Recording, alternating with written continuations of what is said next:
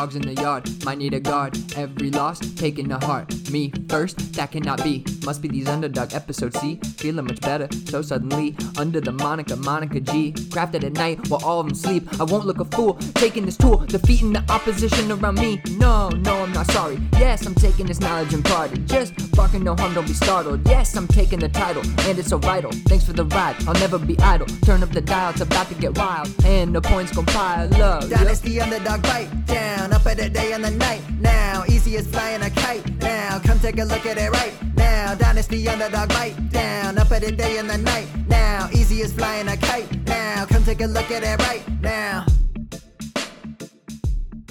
Hey everyone, welcome to episode 151 of Dynasty Underdog. I'm your host, Ray Dawkins, and with me tonight, Billy Beeman. What's up, man? Not lagging. The stream's all caught up. So I'm stoked, man. And I'm always get hyped listening to myself on the intro, man. I'm ready for a good episode tonight. It's going to be fun. Intro's so good. I love it too. You nailed it. Yeah. We have to have another remix someday. Yeah, seriously. It's due for a remix, man. That thing's probably, 2 years old now? Like the remix of the original, which is like the original, almost 3 or 4 years old now. Yeah, it's crazy. That's got to be pretty close, yeah. Cool. Well, let's just hop into some news and nonsense then. This one's fun to announce just because, it's a big deal. If you're on fantasy Twitter at all, you're probably well aware of a contest called Scott Fish Bowl, a contest for charity, raises money for Toys for Tots, does a great job. They raise a ton of money for kids. Rocking last Repping year. it, let's go. Year before, actually. Yeah, that's one of my favorite ones, shirts. By the way. That's one of my favorite ones. That's like pretty much all I wear out and about. Yeah, I get it. My kid's like, how many Scott Fish Bowl shirts do you have? Like, I certainly have more Scott Fish Bowl shirts than I have of any other article of clothing, like brand-wise. Like, definitely most. I have 2 Cowboys jerseys and like 4 Scott Fish Bowl shirts. All right, that ratio needs to change, clearly. I know. And I think it's the same for me with the Patriots, by the way. Jeez. Yeah. I'm always worried about buying jerseys, but yeah. So we as a pod will be sponsoring the Podathon. This will be our 4th year in a row, and just happy to do it. So tune into that when it comes up. The Podathon is awesome. Just a bunch of fantasy guys talking about charity and stuff, talking about life experiences, their experiences in Scott Fish Bowl. A lot of these people didn't really have a following or a community with something they wanted to promote, content creators and stuff like that, and is able for people to reach out to the fantasy community, which is mostly really nice and friendly, and it's just a good way for people to connect. So check that out. Absolutely. And just there's so many people who are involved with the back end ongoings of Scott Fish Bowl that make it happen, make the Podathon happen, get all the money, collect everything, that whole 9 yards. But I do want to give a special shout out to Dave Wright at FF Spaceman on Twitter. He does a ton with the organization in terms of the guest list, getting all of the sponsors, getting everything together. I know it's just it's a lot of work. I know it is, but he does a great job, and he does it willingly, and he loves doing it. So just big shout out to him. He's my guy. He's I always connect with him every year when Scott Fish Bowl comes around to make sure that we get involved and can do anything we can to help out. And yeah, so stoked to be sponsor once again. All right, some more Patriots news. It seems like I try to find something every week, and you're just like, I don't want to talk about it. But hey, man, super smart Patriots. They go ahead and give Devontae Parker, the magical 5th-year breakout, a 3-year deal. I just got to ask why. Yeah, I mean, again, we shouldn't really care too much about in the money. It's not really our business, and it doesn't matter for our purposes. But yeah, it's interesting. I mean, it really, makes me think that DeAndre Hopkins is probably not an option for them anymore. Maybe they got word that he's, looking elsewhere, is going to wait a while, and they want to secure that room. I mean, it was his last year there for Parker, but yeah, I mean, I don't love it. He's been fine.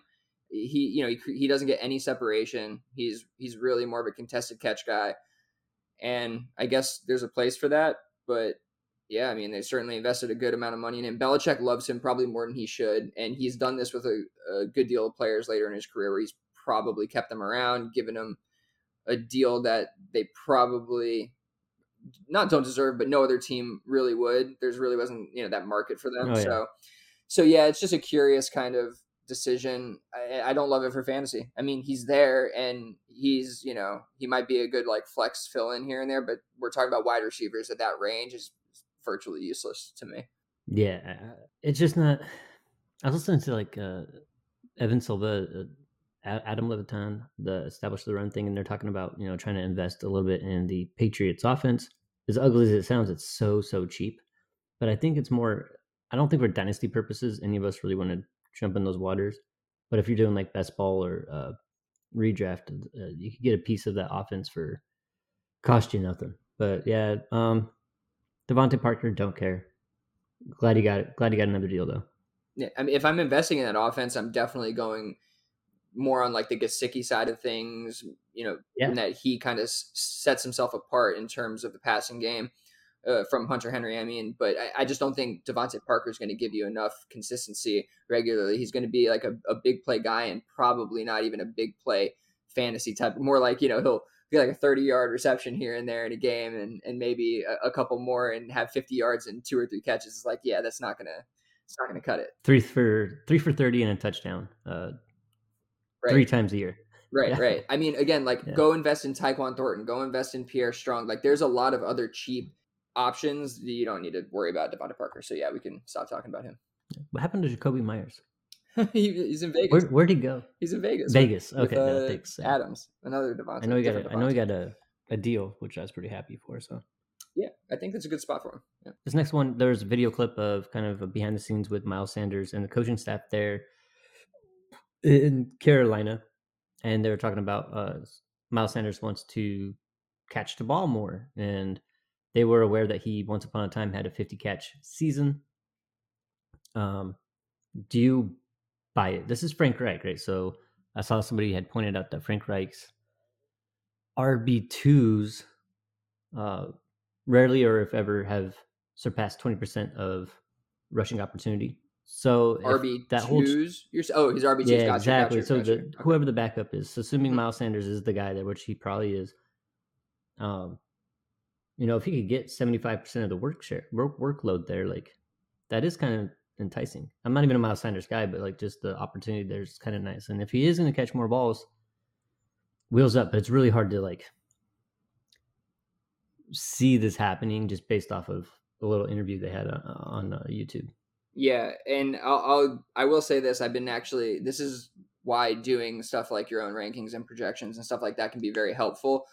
Like doing the film analysis, like everybody's like, you can go and just look at somebody else's work, but for me, like doing the actual work is a big part of it, and seeing like how each piece falls into place for the projections is a big part of it, right? When you're basically like manually like deciding the percentage of the rush opportunities they're going to get and so on and so forth, you actually get to look at the team and say, like, realistically, how much can this person actually get, right? And I got to Carolina in doing the projections, and maybe probably overestimating potentially the yards per reception and the yards per attempt on the rushes. But you go by career averages, you try to do something that is something more stable that you can look back to historically. He I think on average is like 5 yards a carry and 6 yards a reception, right? So like I just went with that baseline, and his numbers are just ridiculous. I gave him like a 10% target share, which isn't that much, right? Which gives him 54 targets, 38 receptions, 227 yards, 2 touchdowns. And then I gave him 60% of the rushing attempt share, because like they don't have anybody. Like, and I even gave 25%. And like you said, Frank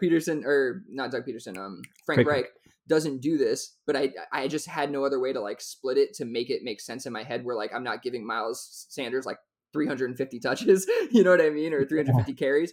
So giving him just 60% of the rushing attempts, it's 294 attempts for 1,400 yards essentially and 8 touchdowns, which is a pretty stellar season. Now I think probably got to come back on the yards per carry and the yards per reception, just having a rookie quarterback, just a new offense, you know what I mean, the whole 9 yards. So those numbers may come down a bit, but the sheer volume, I just don't see how it's not there. And I'm not I'm not a Miles Sanders guy, but I don't see how he's not getting immense volume. I like that. I mean, 54 targets is pretty good, right?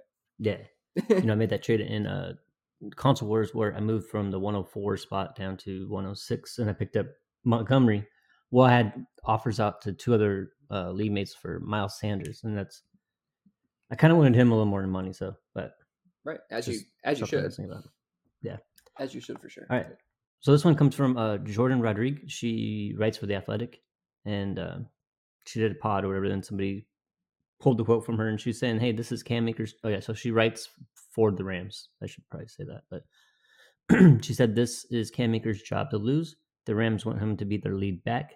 They need him to be their lead back. Look, it's really hard to buy into Cam Akers when I've been out on him since he was drafted. But again, there's not really anybody else there. Sonny Michel they just added, but like, I'm not worried about Sonny Michel. Maybe I should be, but I'm just not.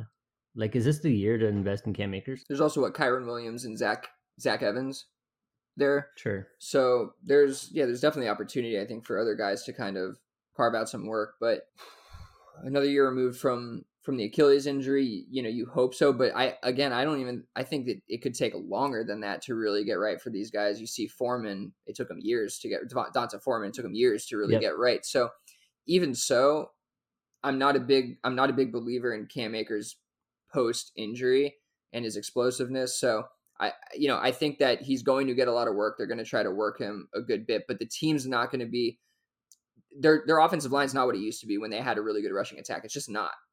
It's not what it used to be when they went to the Super Bowl a couple of years ago, and they're going to have Matthew Stafford back. So it's going to be a better team than it was last year, no doubt. I just don't know how efficient of a runner. He's never been an efficient runner. So I don't think he's going to all of a sudden just become an efficient runner with this offense. So yeah, I mean, I think he's going to be an inefficient fantasy option, and he's probably going to do a lot of what we've seen him do in the past, in my opinion. I mean, this isn't news to me. Like, they've wanted him to be their lead back. They've needed him to be their lead back.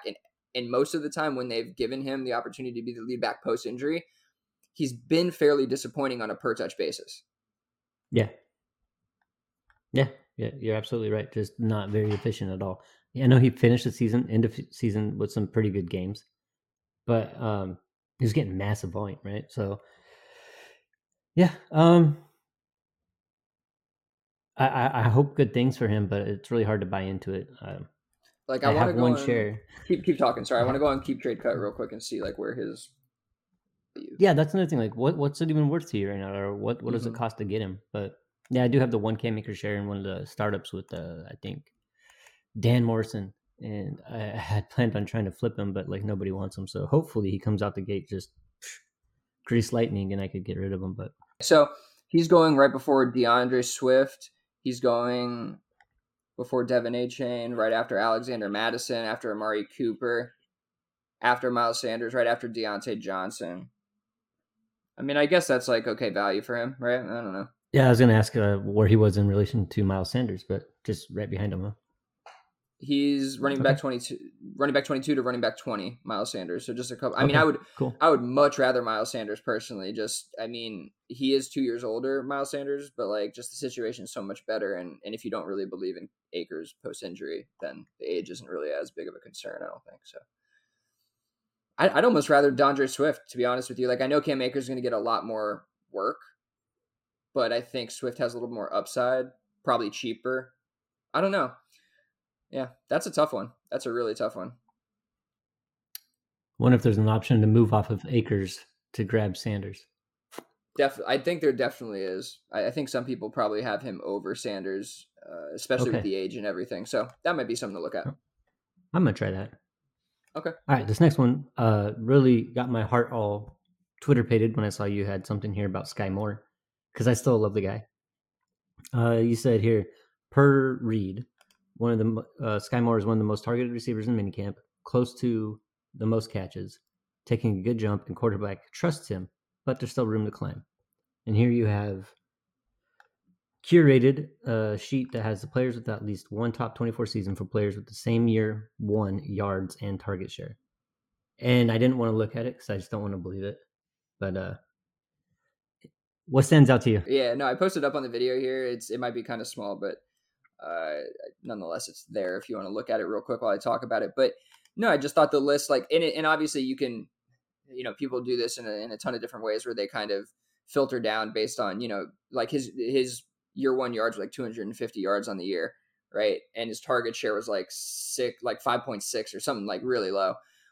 So, I was just doing those two things because like going by his receptions, like 20 or 30 receptions, like, I don't know, it didn't seem really fitting. So I was trying to do something a little bit more meaningful, And so and again, like, I think these comps and stuff aren't always that meaningful, but it's good to look at just kind of historically. What I did here is I just, like Uri said, I just pulled players with 250 yards receiving or less, and I think I did 6% target share or less in their first season who went on to have at least one top 24 season in their career, fantasy-wise, right? And so the list is not great, right? I mean, the top of the list is like Steve Smith. That's Carolina. Steve Smith, like the absolute stud, who went on to have 9 top 24 seasons. But after that, I mean, it's few and far between. You have a Vincent Jackson, definitely a different type of player, right? Steve Johnson's in there. Stevie Johnson. I'm trying to think if there's anybody else, but it's, Eric Decker, Terrell Pryor's, Juwan Johnson, Tyrell Williams, Nate Washington, Jericho Cotchery. I mean, throw me back. Wow, Jericho Cotchery. I know. I'm looking at this list and I'm like, wow. Right. Brandon Lloyd. Back to when it all started, Santana Moss, a couple New York Jets. Yeah, exactly. Take us back to when it started. So, not that this is the end all be all. I'm not saying that because these players, were this successful and no other players were this successful who had that same kind of path. Doesn't mean he won't, but I just think looking at it, like he's going to need to be a target hog, I think, in KC, pretty much the slot receiver and the number 2-3 option at all times for him to really return, I think, the kind of value you're looking for. So I want to believe in Sky Moore. I'm a big fan of Sky Moore. Both me and Uriah were big fans of Sky Moore coming out. I just think that it's a tough climb no matter what the coaches say. So I'm a little skeptical. When I look at the sheet, all I'm thinking is, all right, cool. Yeah, Sky Moore is going to be Steve Smith. And I'll just move on from there and let that be my reality for now. I mean, it's not the worst comp for him. Like they, in stature and play style. No, exactly, size and all that. Yeah, I can see it.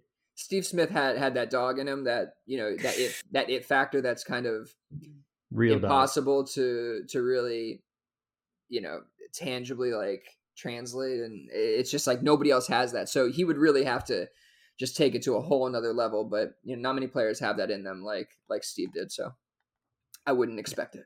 Yeah, the chances are Sky Moore is not going to be a big deal ever. But I'm still hoping. So cool. What do you have here on Gibbs? This is just it's hype season. We're talking about Andy Reid hyping up Sky Moore, and there's all sorts of camp news and all sorts of different things that are coming out about players. And I saw this one on Twitter the other day, and it was from the Sleeper NFL account, which what's so funny, Sleeper, how they post all those little blurbs and stuff. There was nowhere on Twitter that Sleeper was posting the blurbs, and I'd always been thinking like they should have an account for this, and they finally created it, and this is it. And it's a great account because it's helpful for the stuff that I did here. But what they did is they posted a video of Jahmyr Gibbs saying he's not overly they posted a tweet saying an NFC scouting director on Jahmyr Gibbs, quote, he's not overly powerful, but should complement David Montgomery very well in that backfield. And I was like, interesting. Let me go read this report, right? So I went and I actually read the report, and I go and find the full quote.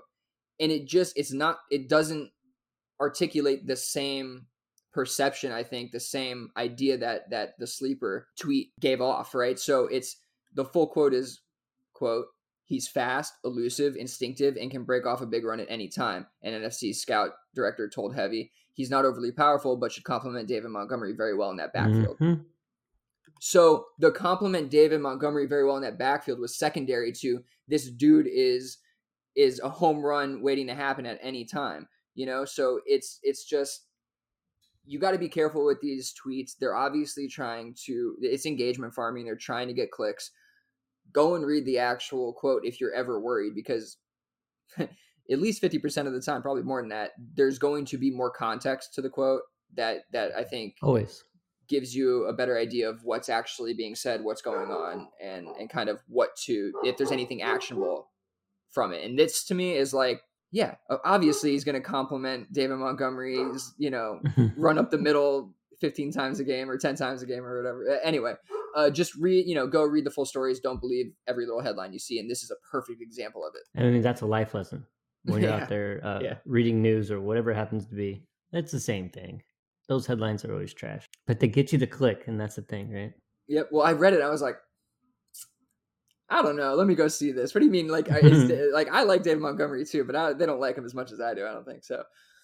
Yeah, it was a good one to go check out and highlight for the people. So cool. Okay, real quick before we hop into some dynasty trades, we're moving along pretty fast here.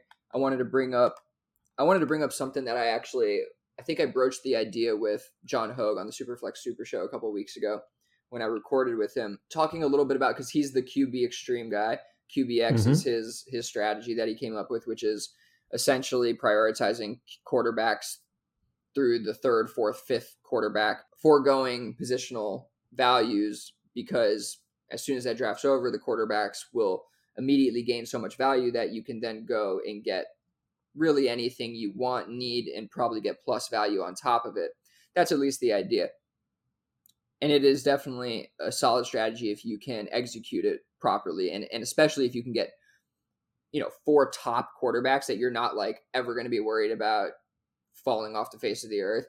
That is, I think, the most viable strategy. He is a little bit more flexible with it, I think, a little more loose with it, where he's willing to go for, I think closer to the bottom third of the quarterbacks in the league, which I think is a little bit of a dangerous game to play. Uriah and I have found that out ourselves in practice. So what I said to him on the Superflex show is, I've been building a lot of teams where I don't prioritize a third quarterback, like almost at all. Now, if I can get one at a good value towards like the double digit rounds, a couple of those guys fall, Jimmy G, whatever. If those guys fall, sure, I'd love to go ahead and get, my third quarterback in that form, that way.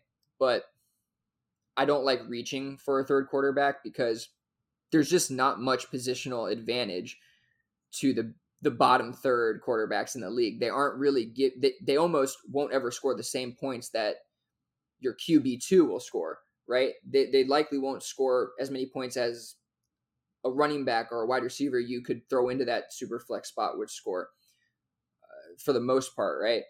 Obviously, there's certain guys who pop off. There's certain guys who, break out, obviously, that we weren't expecting. But by and large, there's just not much advantage to having a third quarterback on your team that's not somewhere in the top 15 to 20 quarterbacks, right? Because they're just not giving you any value over replacement, first of all, within the position. But even outside of that, they're not really giving you an advantage compared to other positions as well, at least based on what I've seen. Then you go and add into, this was something that was brought up, and I totally give JJ Zacharyson all the credit on this. He brought up like an extra part of this, which was that the bottom third of the league turns over almost every year from the quarterback position, right? It changes. Like, you're going to get rookies who come in, guys who fade out, just Carson Wentz's, like all, there's countless examples of this. So I pulled up, because I'm on a VORP kick over the last couple of weeks. Why not, right? Had some data to play with. So I averaged out the running back and wide receivers VORP, average VORP on a per game basis. And then I took quarterback and did the same thing I did with them in the last couple of weeks if you've been with us. And I did their average VORP within the top 8, top 12, and then the 13 through 36, right? Just to look at like the value over replacement within the position of quarterbacks, and then kind of look at it compared to running backs and wide receivers. And if you're with us on YouTube, you can see like pretty significant difference here. Just within the position though, quarterback at the, within the top 8, it's a pretty flat position in terms of scoring, right? Like you're not getting a ton of advantage even at the top. At the top, you're getting 8.5 points advantage in terms of value over replacement for the quarterback position. When you look at the running back, wide receiver on average, it's 13.9, which is a pretty stark difference, right? You go into the top 12, it's 7.1 for the quarterback, and then you go 13 to 36 for the quarterback, and it's 0.38. 0.38. Like, it flattens to ungodly levels. Like, you don't want to touch that. But these are the players that you're prioritizing as your third quarterback, right? Like, somewhere in that 13 to 36 range, that's where you're getting your third quarterback most likely, right? Super flat within even the 13 to 36, right outside the top 12. Even your quarterback twos are super flat. So you're not getting a super big advantage in general. But what I was looking at was like, in terms of positionally, like, should I just not really worry about the quarterback 3 and just throw in a wide receiver or a running back if I prioritize running back and wide receiver throughout the draft? So I think that just in terms of points on the face of it, I don't think you're getting a huge advantage from the quarterback position. Obviously, there is dynasty value that you have to take into account in terms of these quarterbacks. But for me, talking about, how the bottom third of the league turns over a lot, it just doesn't make sense for me to prioritize that position, because if my quarterback 2 goes down, I don't really think that quarterback 3 that I drafted is going to save me. And it kind of shows that in terms of the value over replacement within the position, at least. Okay. I get what you're saying. I can't get out of a draft without 3, at least. And so I was looking at our league, Dynasty Underdog Listener League 2, which I won last year because I'm just so good at this. But I had drafted Dak Prescott, Aaron Rodgers, Tannehill, Jameis Winston, Trevor Lawrence. You did the QBX strategy, by the way. They were just there. Yeah. Nobody wanted Aaron Rodgers. Nobody wanted Tannehill. Trevor Lawrence fell quite a bit too, and he had a really good year. But I lost. I ended up trading him for Tua. But Rodgers had a down year. Dak missed a ton of time, and I was still able to keep my Superflex spot filled with the quarterback. And I'm looking at like who I could have replaced him with. I would have been able to start, instead of in my Superflex, I could have started like Adam Thielen, or I could have started Romeo Doubs, Chase Claypool.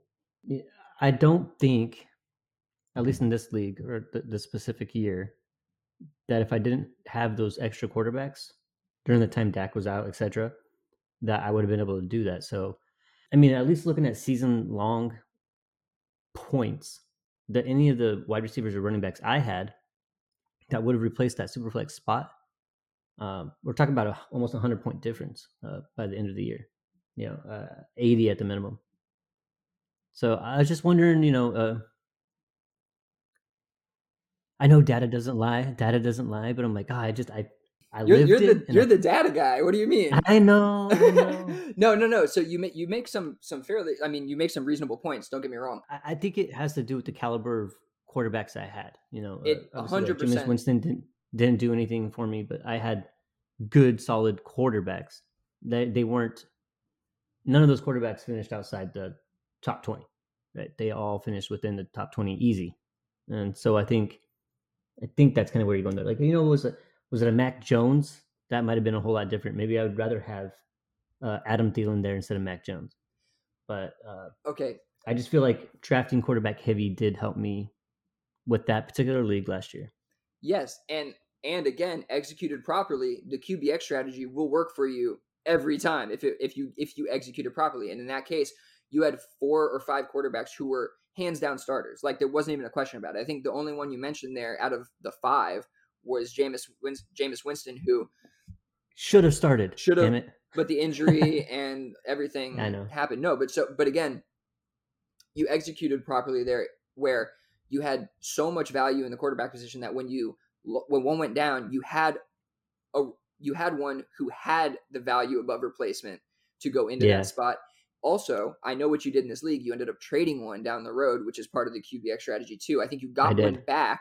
I could be wrong, but I think you got one back. I think I got Tua. Yeah. Yeah, dude, ridiculous. You got Tua back and something on top of it. So, that was flawless execution.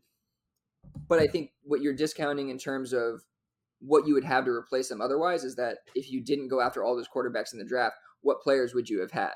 What running backs and wide receivers would you have prioritized over them? Now, again, the quarterbacks you chose were damn good quarterbacks, so why would you choose wide receivers, running backs over them? I'm certainly not talking about that situation. If they fall to you, by all means, take as many quarterbacks as you can. As many solidified starting quarterbacks as you can. That is definitely the caveat. I talked about this with John Hogan. He was like, what would you do differently about the QBX strategy, which is something I guess he had on Tommy Blair, who's really smart kid, doesn't have a following guy. I don't know why I say kid, but really smart dude. Doesn't really have a following, but should. Is probably going to gain one because he was on there again. But his whole thing was like, let me get as many top 8 quarterbacks as I can on my team. Let me get 4 or 5 of them. I don't care about running back, wide receiver, because I'll just trade them for, I'll just make it up some other way. I'll trade, but I'm going to have all the position. I'm going to have all the value in a super flex league. And I think that's the way to do it is, yes, go after all the stable quarterbacks, because you're not going to hurt yourself that way. Uriah and I did it where we took 5, 6 quarterbacks, but they weren't really stable assets. And then we had a really hard time getting rid of them. We ended up doing really well getting rid of them. It just took a lot of patience, which I don't think everybody has. So I'm just looking at a league that I drafted a couple months ago where I essentially went Tua as my QB1, and I made a little trade to get up there from the 4th round, and I went Kirk Cousins as my QB2, and I didn't draft another quarterback in that league at all. After those quarterbacks, I'm not going to mention the ones before that. Well, I guess I can, but just my picks before that are Justin Jefferson, Jamar Chase, Tyreek Hill, Tyreek Hill, Deebo Samuel. Then after the quarterbacks that I picked, I forego all quarterbacks to go Calvin Ridley, J.K. Dobbins, Calvin Ridley, Pat Freiermuth. Sorry, I made some trades here. David Montgomery, David Njoku, right over. Let me see what quarterbacks were here. Guys like Will Levis, and it would have been Jimmy Garoppolo, Brock Purdy, Desmond Ridder, those kind of quarterbacks, right? I see. Yeah. So you see what I'm saying is like they're prioritizing going for these quarterbacks at the bottom half where you can see that their value over replacement is negligible at best. Why wouldn't I prioritize the other positions that I know are going to last longer, and I can go get a QB likely another way? You know what I mean? So yeah. I think it definitely is dependent on how the draft falls, right? If your league is not prioritizing the quarterbacks in the 12 to 15 range, you probably should be prioritizing those guys. If you actually go and dig into the data, it's like a massive fall off after, I think it was Derek Carr last year. I forgot what it was. It was like quarterback 17 or something. I forgot exactly where it was, but it's like the value, it just goes almost to zero instantly. It's like gone. So if you can get up in there, obviously you're going to have a significant advantage over your league mates, and you're going to make it so that some people are playing more of a 1 QB league than a super flex league because you've taken all that value. So, but if you don't execute it properly, you're going to miss on the right quarterbacks. You're not going to have the QBX strategy really. Most people aren't going to buy into that BS. And so it just depends. Like a lot of the drafts that I've been doing, I'm at the back end. So the quarterbacks I'm getting probably aren't going to be the best. And so that kind of dictates my strategy of saying, let me forego the 3rd quarterback because it's not going to make sense for this team. So I just think that in Superflex, we are hardwired to just believe that, quarterback, no matter what, always value is best. And from a dynasty perspective, it definitely matters. Like Desmond Ridder, if he does well, his dynasty value shoots up more than some running backs and wide receivers. So that obviously goes into the calculation. I'm not just saying look at points and that's it. But I'm saying from a perspective of points, I don't think you need to prioritize QB3 and forego all dynasty value and just go for I need to get this quarterback. Even if he's Ryan Tannehill, got to get my 3rd quarterback no matter. You don't need to do that. I like that. All right. Yeah, it's a good discussion. Yeah. No, I like you pushing back on me, by the way. Because. Well, I had to. I'm sitting there. I'm like, I can't question data acquisition. He's very good at this. So I was like, damn, it just doesn't make sense based off what I've seen. But realizing the QBs that I actually selected in that league were pretty good. So. Yeah, we've been talking a lot about value over replacement and a lot of these different things, but there is a marrying of production versus value. And this is just looking at it, to me, it's more looking at it from a production perspective and kind of saying where do I need to make the cutoff in terms of prioritizing dynasty value versus prioritizing production within, positions and kind of looking at that thing. So it's just a way to kind of I guess it's more breaking a bad habit of just believing something because it's said all the time.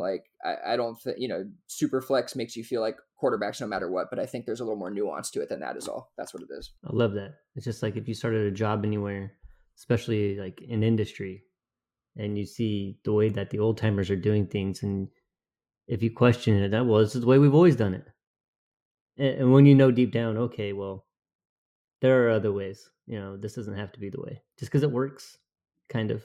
Yeah. Interesting. I like it. It's funny. Along those same lines, I've been thinking about the running back age cliff a lot. Yeah.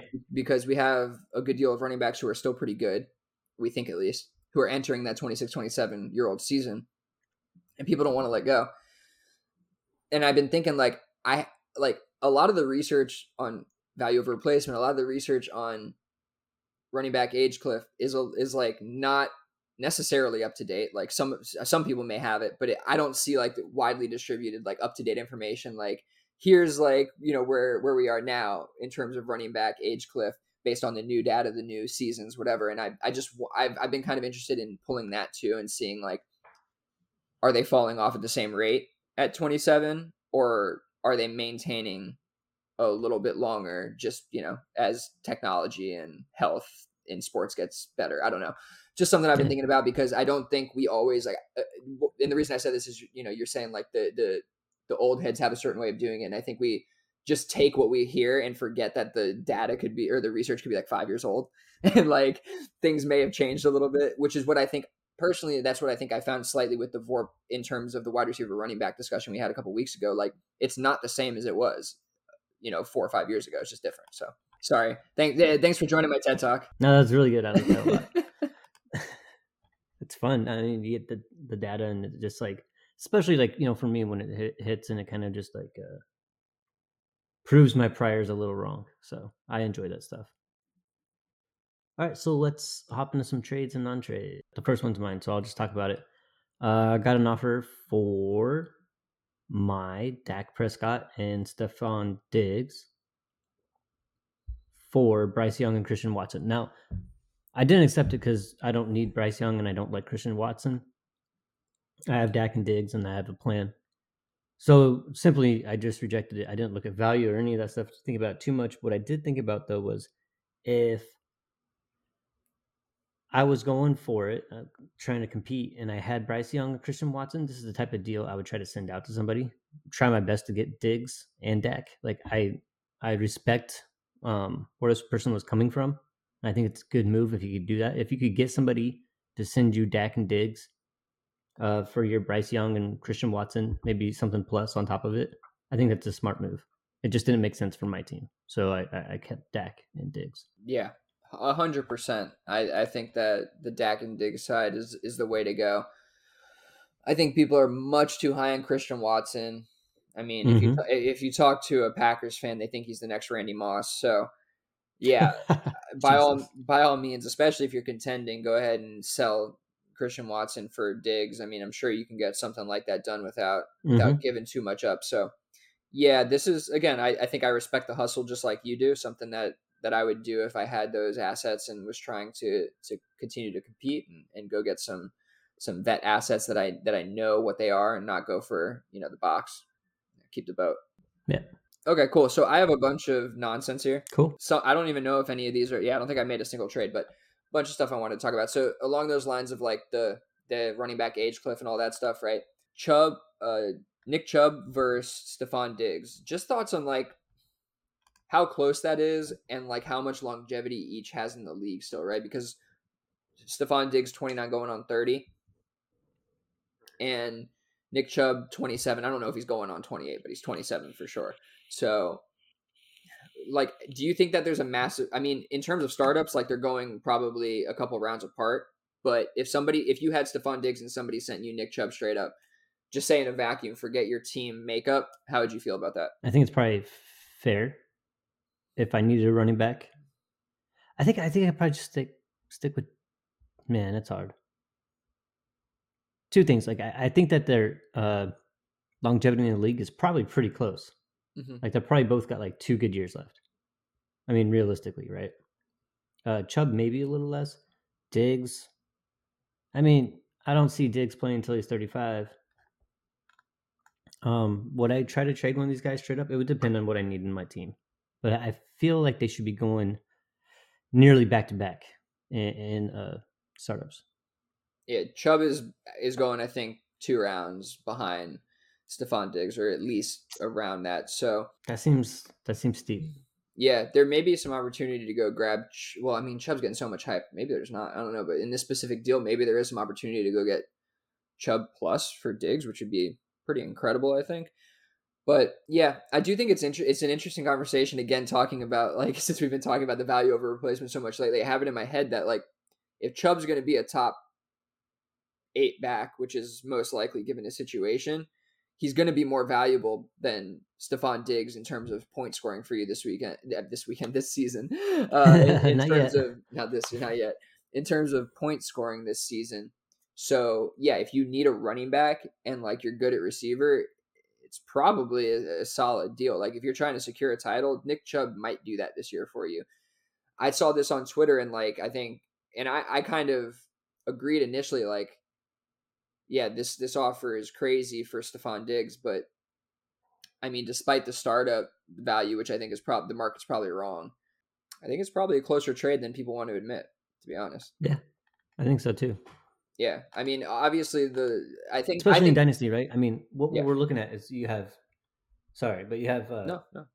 two usable assets for your team. One's a running back, one's a wide receiver. But I think they're going to be serviceable for your team for about the same amount of time. No, I think you're right. I don't see Diggs playing for a whole bunch more than Chubb does. I think that you can probably lock in an extra year from Diggs simply because just factoring in like injury and wear and tear on the running back position, like Nick Chubb taking he's going to take 200 plus carries over the next 2 seasons if he's there easily. For sure, yeah. Right? And yep. I'm being generous, probably 250 plus. It's what he does. Yeah, it's what he does. So that is insane. We're talking about like Zeke level type stuff, like where he's just going to be a shell of himself in a couple years. So that is going to happen. If you're okay with that kind of dying on your roster and you don't need Stephon Diggs, then yeah, 100%, man. Like it makes some sense. But again, I think given the startup value right now, you should try getting Chubb plus for Stephon Diggs. Like he's literally a 2-round value, right? It makes no sense. Like you may as well try to get a second on top or something, right? Like, sure. Yeah. I don't mind that at all. All right. Anyway, okay. This one was one I noted a couple weeks ago when I was listening to the fantasy footballers, who are great, obviously, but I do think that their dynasty opinions miss the mark sometimes because they're so redraft focused. I honestly don't think that they have a super what's the word I'm looking for, but a super clear idea of the overall like market perception of like what picks are worth and whatnot. And they were saying in a super flex league that Russell Wilson wasn't worth a first. And like, would you trade your mid first for Russell Wilson? Yeah. Like a mid 24 first right now, would you trade that for Russell Wilson? Yeah. What if you can guarantee your pick was a 1.05 next year? Would you trade that for Russell Wilson? Yeah. I mean, unless I was like total like Me too. Yeah, unless I was like just total rebuild mode where I don't want an aging quarterback, but like this is Russell Wilson. I know that like the taste is sour because he had a really, really bad year last year. He was all plumpy and just the shell of himself, but I just have to believe he's going to turn it around. And you're 24 mid first, say it's Jordan Addison or something like that. Like we don't know. We know who Russell Wilson is. Last year is not who Russell Wilson is, and he has Sean Payton as a coach. And I always think about Will Dennison when he talks to me about this. Like a starting quarterback is worth the first. Mac Jones is worth the first. Russell Wilson is worth more of a first, an earlier first. But I mean, just is what it is, right? Daniel Jones worth the first. Jimmy Garoppolo probably should be getting a first for him. 112, 110, 111. It is what it is. Yeah, Russell Wilson's definitely worth the 24 mid first, in my opinion. Yep. That's what I would expect to pay. Absolutely. I would expect to pay more personally. But I traded Jimmy G for a Devi 111 and I they're all worth that. They just are. That's what they're worth. And I think we need to normalize, like we were talking about last week with who do we have on? Kevin Coleman. Mm-hmm. We need to normalize Devi firsts being valued more like just a first, because I do think I think that's their worth. And you talk to Katie Flower, she's come on our show many a times and said almost every round should be considered a first round pick, right? So we definitely need to normalize just all those just being considered first round picks. But yeah, I think the Ballers missed the mark on this one a little bit. Russell Wilson absolutely worth a first, and I would not feel any type of way about giving up a first for that. So, yep, I just wanted to get my take out there after hearing Small confession. I've never consumed footballers' content. Really? Wow. They're so huge. Yeah, you would think I have, but I haven't. What's funny is I started listening to them they were already big enough, but I started listening to them probably like 6 years ago or so, and I mean, them and it was probably CBS. I'm trying to think. It was probably them and CBS where I started hearing like Dynasty, like just them talk about their Dynasty leagues. And I was like, Dynasty? Like, what do you mean Dynasty? And then I started I was like, oh, that's kind of like, it kicked me off where I was like, wow, this is exactly what I've been looking for my entire life.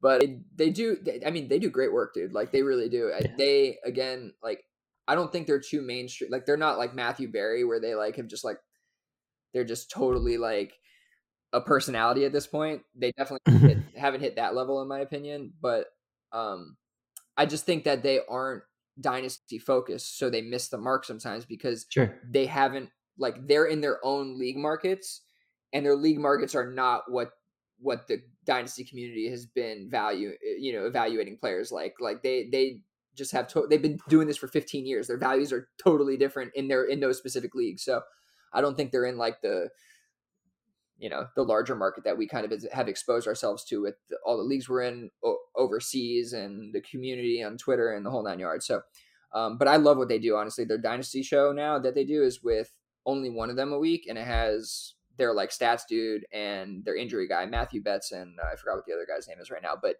it's a little different flavor, and they do a pretty good job in there. So yeah, shout out to them. Cool. Mad respect. Yes, definitely. Okay. So, this one was sent to me in a Dynasty Underdog League. Devon, I don't know how you say his name, Devon A-Chain, and Tank Bigsby for Treylon Burks. I will say it did not get done, but it was sent to me nonetheless, so I figured I'd get your thoughts on this. Sure, I'll just take the 2 running backs. Yeah, I guess so. Whoa. I love Burks, but yeah, I think I'll take the 2 running backs. Okay, I'm a little surprised. Like I just think that these are 2 big question marks. Like A-Chain, obviously he's getting some hype, and Bigsby is the backup for Etienne. I mean, one of them, like essentially A-Chain would need to really hit, right? Yeah, that's true. That is true.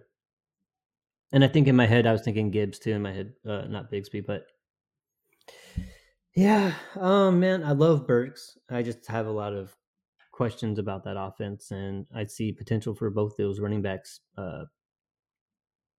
potentially being, high-end RB2 type deals going forward, and then even more after that possibly. So, yeah, at first glance, I'd probably just take the running backs. But I mean, those are right. Moving off. See, that's the thing is but this is not a trade I would make. If I had Burks, I'm not gonna give them away for A-Chain and I don't want them that bad. And if I had A-Chain and Bigsby, I probably want to keep them instead of trying to go for a wide receiver. So it's not even a trade I'd make, to be honest with you. So okay, I feel you there, and I do get it. Like the running backs, they could have more value long term, I guess. But I guess I like A-Chain a lot. I don't like him that much. I guess I'm just a really big fan of Burks, and I think that he's going to have a solid season. I think he could have a breakout season here, to be honest with you, despite quarterback concerns. I mean, if Ryan Tannehill is healthy all year, that's a good thing for Treylon Burks. Yes. Okay, I got this deal done a week or 2 ago. I got Darnell Mooney and Noah Fant amongst a couple other like throw-ins to jump up in a draft or something. I forgot exactly what it was, but Darnell Mooney and Noah Fant for a 24-second, essentially. Let's just say that. I then sent Mooney away for a 24-second thereafter. So you got a free Noah Fant? Yeah. Good job. I felt like awesome. Almost no matter what you think of Mooney in the second, like I won the entirety of what happened there, Oh yeah. So, you absolutely did. Yeah. No, I love those trades. I love making those trades more than anything. It's like where you go and you grab a little extra, but then you're able to flip that extra for like the little piece you threw in earlier, and you like walk away with like a free something. Like, I don't know, I love that. Good job. This one absolutely made me feel like it was one of the better feelings I've had in a trade in some time. Oh Just yeah. because you're like, yeah, like I absolutely like there's no doubt that I won something out of this deal. Like I got something here. I like that a lot. I will say, like, I don't know if I know who the manager was, and he's a good dynasty player, but I don't know if the manager went and looked what I or remembered or cared about what I traded for Mooney, what I took to acquire No. him, because but that's I do that. At least I know what the market is for almost every player in my league that's been traded. I'm just a nut job and I have it in the back of my head because I'll remember what it was traded for in that league for some reason. Like it's just how I am. I probably should notate all this stuff down, but one way or another, like I know that, X player was traded for a second. Like I'm not going to go trade a first for that player. Like his market value in our league is a second. And if you're going to go and hold me to the fire and be like, no, like that was a bad trade, I'm not trading for that, then I'll tell you, okay, great, I'll go find something else to do. But like I'm not going to get raked over the coals because my league mate's a bad league mate, and not a bad league mate, but my league mate doesn't really value players the way I value them, and I think missed the mark. So for me, yeah, that one was just that was a good one. Feel good trade. Feel good, and also just like when you're going to make trades, look at the acquisition cost of those players in your league, see if they've been traded, because then you can literally get what their value is in that league, and that's your starting point, and you can work either right under it or right above it, however you feel. If you really want to go get that player, go ahead and pay for him, or if you want to get a value, you can go ahead and try to get a value, and you know what he's worth in that league, and you can kind of gauge. So I think it's a really smart move that a lot of players probably don't utilize. Yeah, good job. Okay, so last one, we're going to finish off here with the Dynasty Underdog Listener League 2 trade. This is an interesting one. I like this one. Dalvin Cook for a 24 second and a 25 second. And I forgot who the other manager was on this deal, but I know that a friend of the show, one of my best friends, Jake Hornblum in our league, he made this deal. I think he traded the seconds away for Dalvin Cook. So shout out. Yeah, I believe I commented on this before, but like that's like the going rate, right? You're getting a really, really good running back who's going to end up on a team sometime. He's still got. It wasn't that he was washed as why he kind of got cut or anything, or his production for his value. It's just it was a contractual thing, and he's, fairly healthy. I mean, he has terrible shoulders; they seem to pop out all the time. But to get a player like that for 2 seconds, especially if you're contending at any type of level whatsoever, I mean, 2 late seconds, even if they're like 2 mid seconds, like I feel like that's pretty good deal for Dalvin. Now you just hope he lands in a really good spot. If he signed in Miami tomorrow, you'd have to pay a first for him. Absolutely, 100%. Or more than the 2 seconds. I don't know, however you want to slice it, but you're not getting him for the 2 seconds. Yeah, second in a player. Yeah, you're not getting him that cheap. So I think it's smash. It shows a little bit of not intuition. It's a little bit of hindsight. Like you're looking ahead at or foresight. What? Yes. Foresight. Yeah, thank you. Foresight. It takes foresight. I just knowing that Dalvin Cook is going to be more valuable than those 2 picks at some future point in time. You're going to have a hopefully a good, healthy, high-end RB2, low-end RB1 type player in Dalvin Cook for way less than you've been able to get him and way less than you're going to be able to get him, especially if he lands in Miami. So I like this trade a lot. Yeah, I mean, that's going to be cheap for a running back, a high-end running back too, which is essentially what he'll be if he lands in a pretty good spot. And I know Jake's team, and I think I beat him in the playoffs to get to the finals potentially. He has a really, really good team. To lose to me. Yes, correct. Yes, unfortunately. He has a very, very good team, very productive team. So I think that he's hoping this will be kind of like that extra oomph for his team, and giving up 2 seconds in the future. Like it's not a high cost for that. So I did want to say that a lot, like this was from one of our listener leagues, which if you're in the Discord, the Dynasty Underdog Discord, you'll get first dibs to our next one, which we'll do next year. But all these trades, questions, all that stuff, like a lot of this stuff comes from there. So definitely join the Discord, get in there, and just chat with us. That's all. Yeah, chat with us. All right, cool. Anything else you got? Nah, man, that's it. That's all I got. All right, everybody. Thanks for giving us a listen this week to Dynasty Underdog. Follow us on Twitter at Dynasty Underdog, at Uriah Dawkins, and at Willie Beam DFF. Please join our Discord. Check us out on YouTube. Check us out on Spotify, wherever you get your podcasts. Just found out that Stitcher is no longer going to be around in a couple months, so can't listen to us there anymore. Other than that, y'all have a good night. Get on Spotify. That's right. Move all of the Stitcher listeners to Spotify. Get over there. All right, fam. Peace out. Later. Peace out. Have a good one.